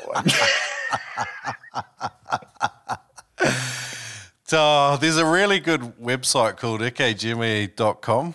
Oh, yeah. ikejime.com.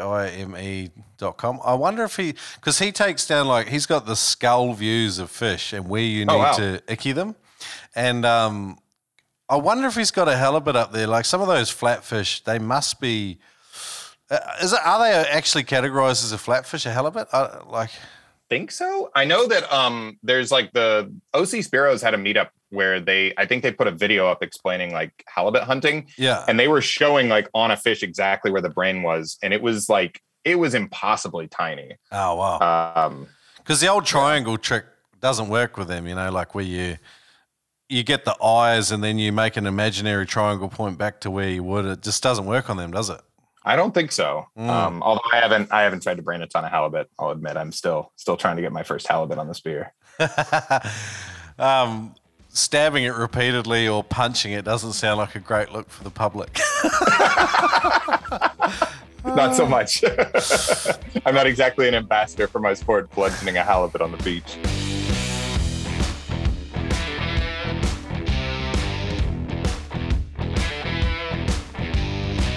Today's Noob Spearo podcast is brought to you by Penetrator Fins, used by leading freedivers and Spearos, including Australian Spearos like Ian Puckridge, Kate Rogers, the dynamic freediving record holder Ben Eckhart, Hawaii's Justin Lee, Kylie Umeda, as well as Canadian ice diver Magali Coate. Penetrator Fins are praised by proven performers from all over the planet. Have you got yourself a pair? Visit penetratorfins.com. Use the code NoobSpearo to save $25 on any pair. That's right. Go to penetratorfins.com. Use the code NoobSpearo. Choose yourself a pair of Penetrator Fins and get reliability that you can depend on. Penetratorfins.com. Kill fish with precision and power, sending shafts from a stable platform with Killshot spear guns. Made in the Florida Keys by Ed Martin, you're buying American-made, dependable spear guns. Get $30 off any Killshot spear gun at killshotspearguns.com. Yes and amen, Noober. That's $30 off American-made performance spear guns at killshotspearguns.com. It says if they're in the shop or on the phone, they can cash in by saying, "Crikey, mate," or the Noob Spearo podcast sent me. Check them out at killshotspearguns.com, based in the Florida Keys.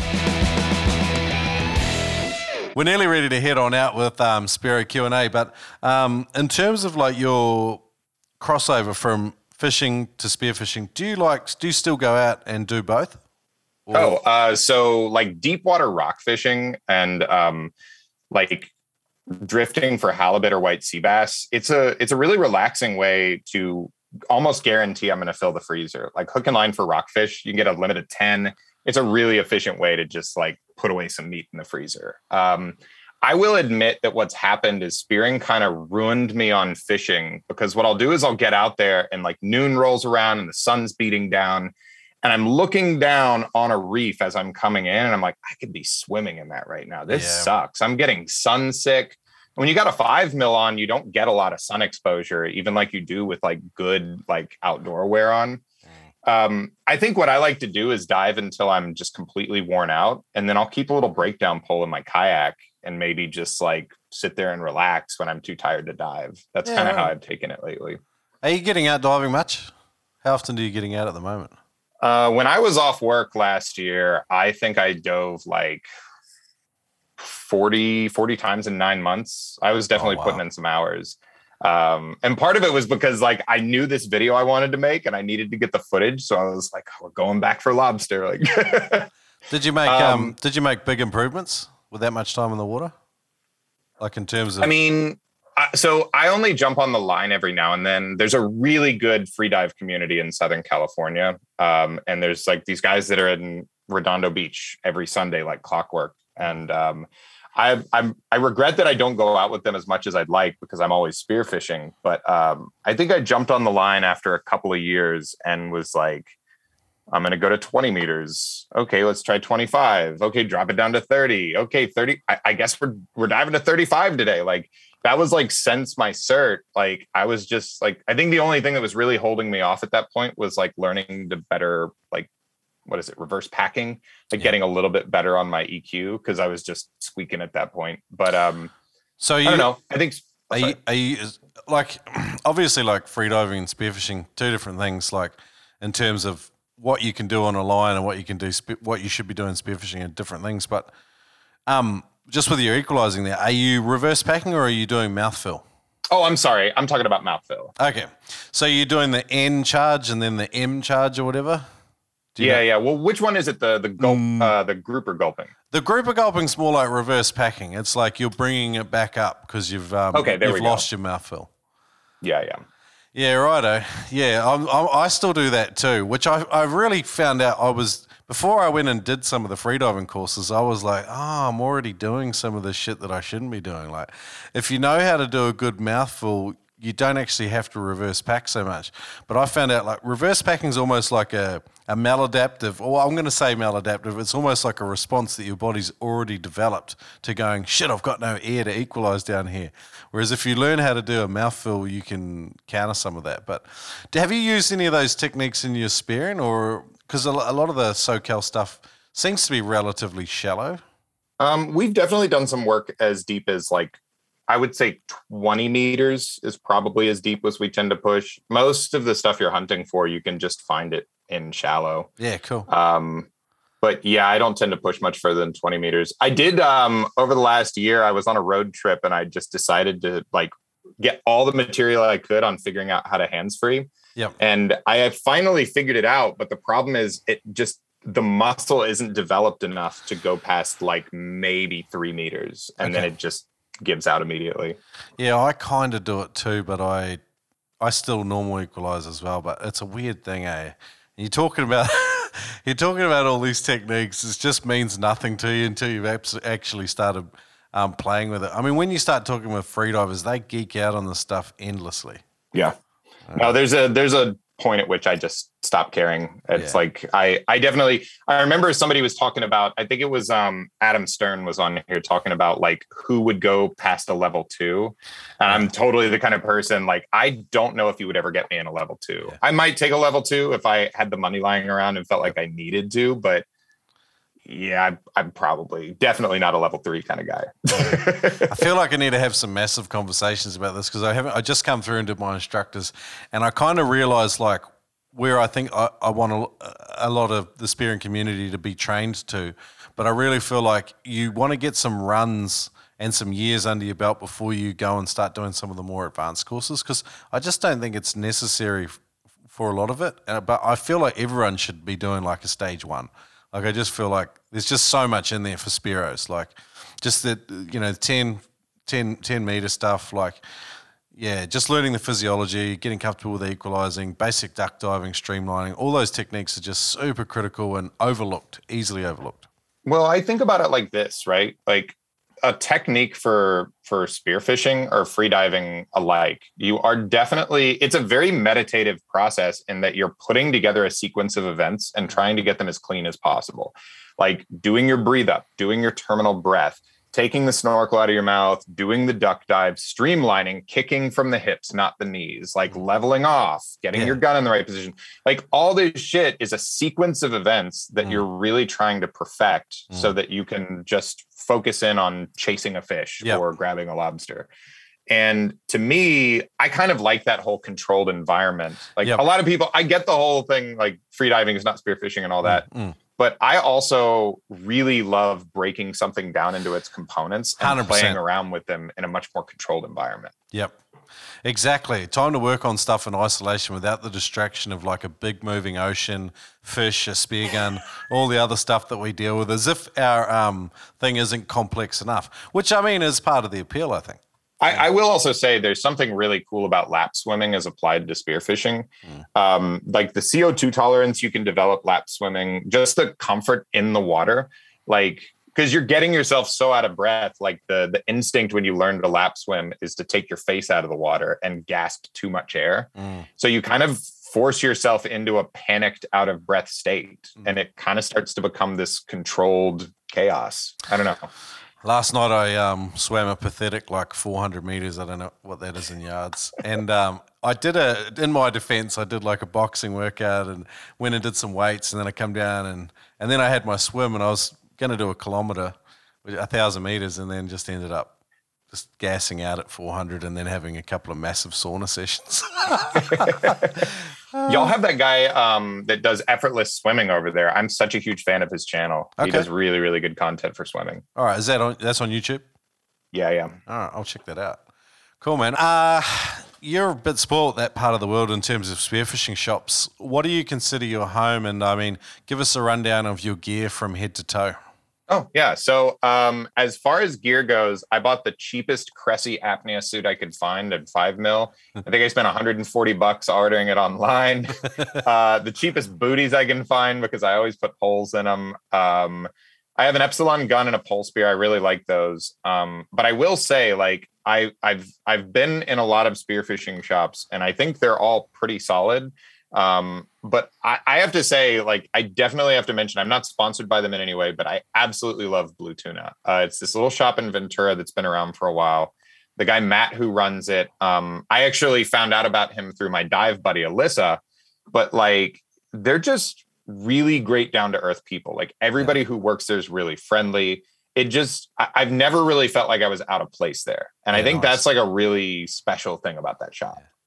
It makes you less price sensitive too, I think, when you find a spearfishing shop where you like the people, they like you. You know, you can tell they've got your best interests at heart, and if you feel comfortable there, like you don't worry too much about saving $10 on a wetsuit. Like you're quite happy to give that to your local retailer, or you should do anyway. Oh, I have a strong sense of loyalty to them. If I have the opportunity to buy from them, I will. Actually, so I came in on the beach one day and I sat down and I was taking one of my fins off and I set it down to take the other one off. And I learned how quickly a wave can pick up your fin and just carry it into nothingness. And I immediately, I swam around for like an hour looking for this stupid glass fin. And I went up to Blue Tuna afterward and I sat down with Matt and I was like, okay, so I really like these glass fins. And he was like, well, actually, this foot pocket's really floppy. Let me show you how a foot pocket should work. And he pulled one out.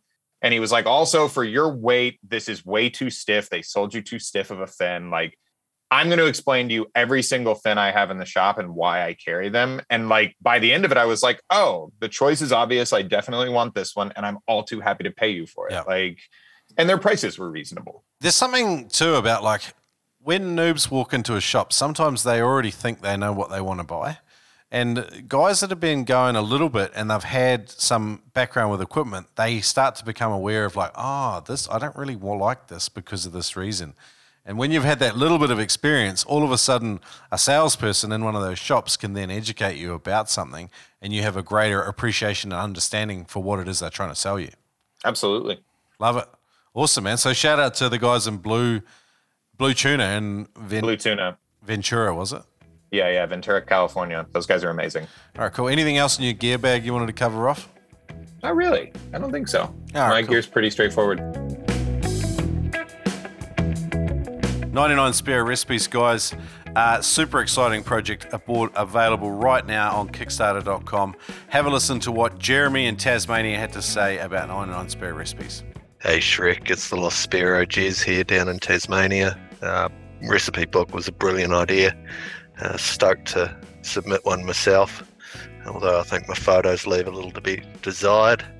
I'm looking forward to when this gets put out and I can grab myself a copy and start trying out some new ones over the campfires around this wee island. Good stuff. Thanks, Jeremy. If you want to check out 99 Spiro Recipes, go to noobspiro.com/99 recipes or go to Kickstarter Direct and type in 99 Spiro Recipes. Let's get back into this interview with Spencer Allen. Cool, man. All right, let's get into Spiro Q&A. It's our faster-paced round of questions. Could you describe what the spearfishing experience means to you in one sentence? I'm so bad at brevity. I would say better understanding myself by better understanding the ocean. Yeah, I'd say that. All right, cool. Who has been the most influential personal people in your spearfishing? Well, definitely, like I said, like Noob Spiro has been such an interesting, like, something to kind of keep me company when I'm driving to and from the coast. Like the number of amazing people, like getting to listen to like Rob Allen and Chris Coates and like all these dudes who are like, oh yeah, I remember when I blacked out at 30 meters and like had to get rescued. And this is what I learned from it. Like those stories are so invaluable. Like I gotta say, this show's been such an amazing resource in that regard. Oh, thanks, Spence. If you had to start all over again, what would you do differently? I think I would probably, it happened pretty quick for me, but I definitely think it would be a little bit more of a focus on just like knowing that there's a whole lot of ways to go with it and that there's not a wrong way. Okay. Who's the best person to go spearfishing with and why? Oh, right now, my buddy Mike. He's fantastic. He was also like a professional chef. So I always feel weird like making YouTube videos about cooking when I'm like, oh God, this guy was actually paid to do this shit. Like, but he's a really cool guy. He's super reliable. I can get into the cerebral stuff about spearfishing with him. He'll show up at 4:30 in the morning. I've got a lot of trust and we've had a lot of fun. Sick. All right, last question, and then I've got an extra one for you that's not on the list. What is your dream spearfishing destination?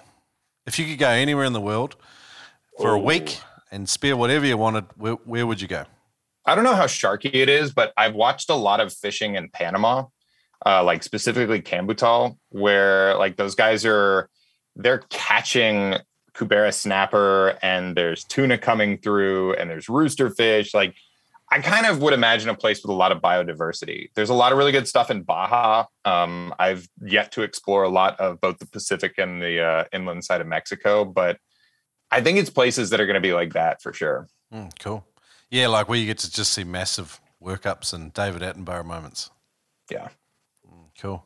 My last bonus question for you was, what do you do or how do you combat imposter syndrome? I think I surround myself with people that I trust.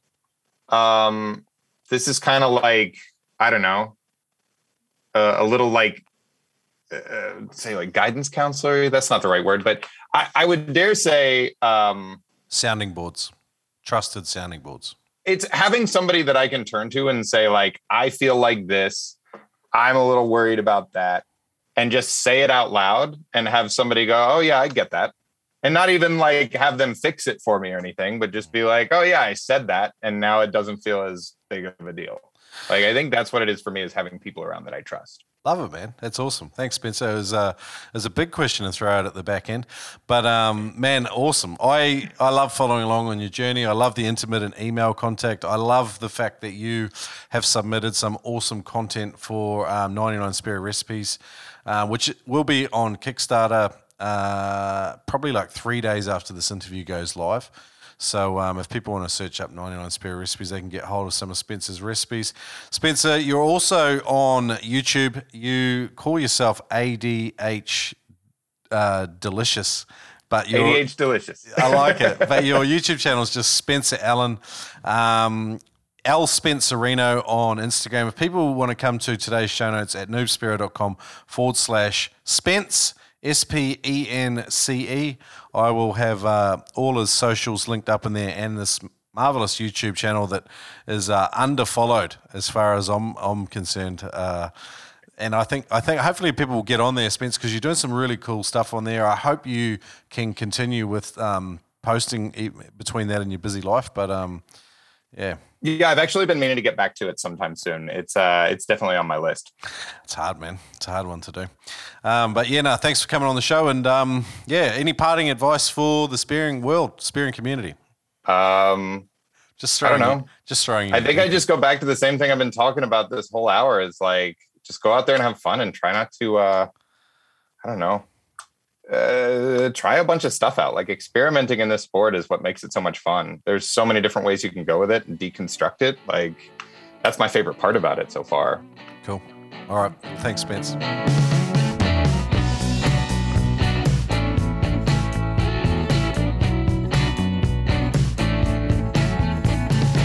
Hey guys, I hope you enjoyed that conversation with Spencer and you found it thought-provoking. I'd really encourage you to check out his YouTube channel. It's ADH Delicious, or if you just type in Spencer Allen, or you come to today's show notes at noobspiro.com/Spencer, SPENCER.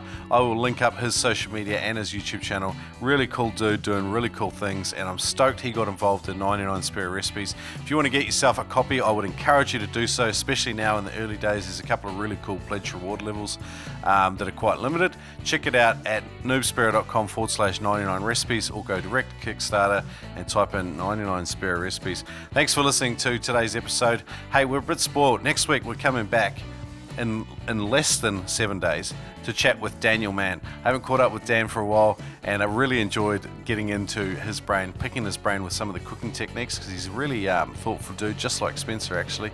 And we get into the nuts and bolts of real guns right at the start of this episode based on a listener query. See you in a week. If you love the show, as usual, consider becoming a patron listener at patreon.com/noobspiro. Join nearly 50 patron legends supporting the show on an episode-by-episode basis. And yeah, get yourself a copy of 99 Spiro Recipes. I'm out. Manscaped is the best in below-the-waist grooming, designed, in fact, for groin grooming. No more awkward moments with pubes hanging out the side of your budgie smuggler. Ugh. Ugh. Anyway, get 20% off and free shipping with the code NOOBSPIRO. One word, NOOBSPEARO at manscaped.com. That's 20% off with free shipping at manscaped.com, and use the code NOOBSPIRO. Unlock your confidence and always use the right tools for the job with Manscaped. Your balls will thank you, and so will the girls that have to look at you in a pair of budgie smugglers. This offer is a literal no-brainer if you're a Spiro in Australia. Go to adreno.com.au. If you buy or spend over $200, you can use the code NOOBSPIRO to save $20 on every purchase over $200. Hook in, my friends, at adreno.com.au. Take advantage of a massive range of equipment. They've got flat rate shipping across Australia, hassle-free returns policy, and a price beat guarantee on any Australian spearfishing equipment price. Check them out at adreno.com.au. Use the code NOOBSPIRO to save $20 on every purchase over $200. You can use that in-store or online at adreno.com.au. The Noob Spiro podcast is incredibly proud to be partnering with Neptonics.com. It's solid gear that works, equipment you can rely on. It's the very best in spearing gear from around the planet. Neptonics is also the one-stop shop for all your spearfishing gear, particularly in the US. They got free shipping on all orders over $99 in the US. Furthermore, you can use the code NOOB10 to save 10% off on your entire shopping basket at Neptonics.com. Use the code NOOBSPIRO at Neptonics.com.